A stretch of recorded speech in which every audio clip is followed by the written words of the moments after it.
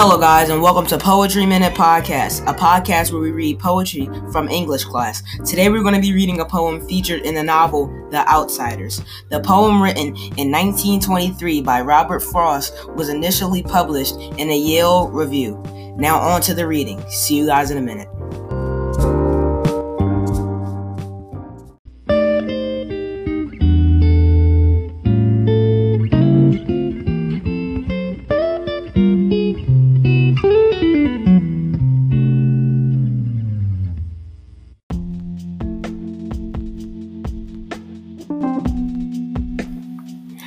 Alright guys, and we're back, and now I'm going to be reading the poem, so let's go. Nature's first green is gold, her hardest hue to hold, her earliest leaf's a flower, but only so an hour. The leaf subsides to leaf, so Eden sank to grief, so dawn goes down to day.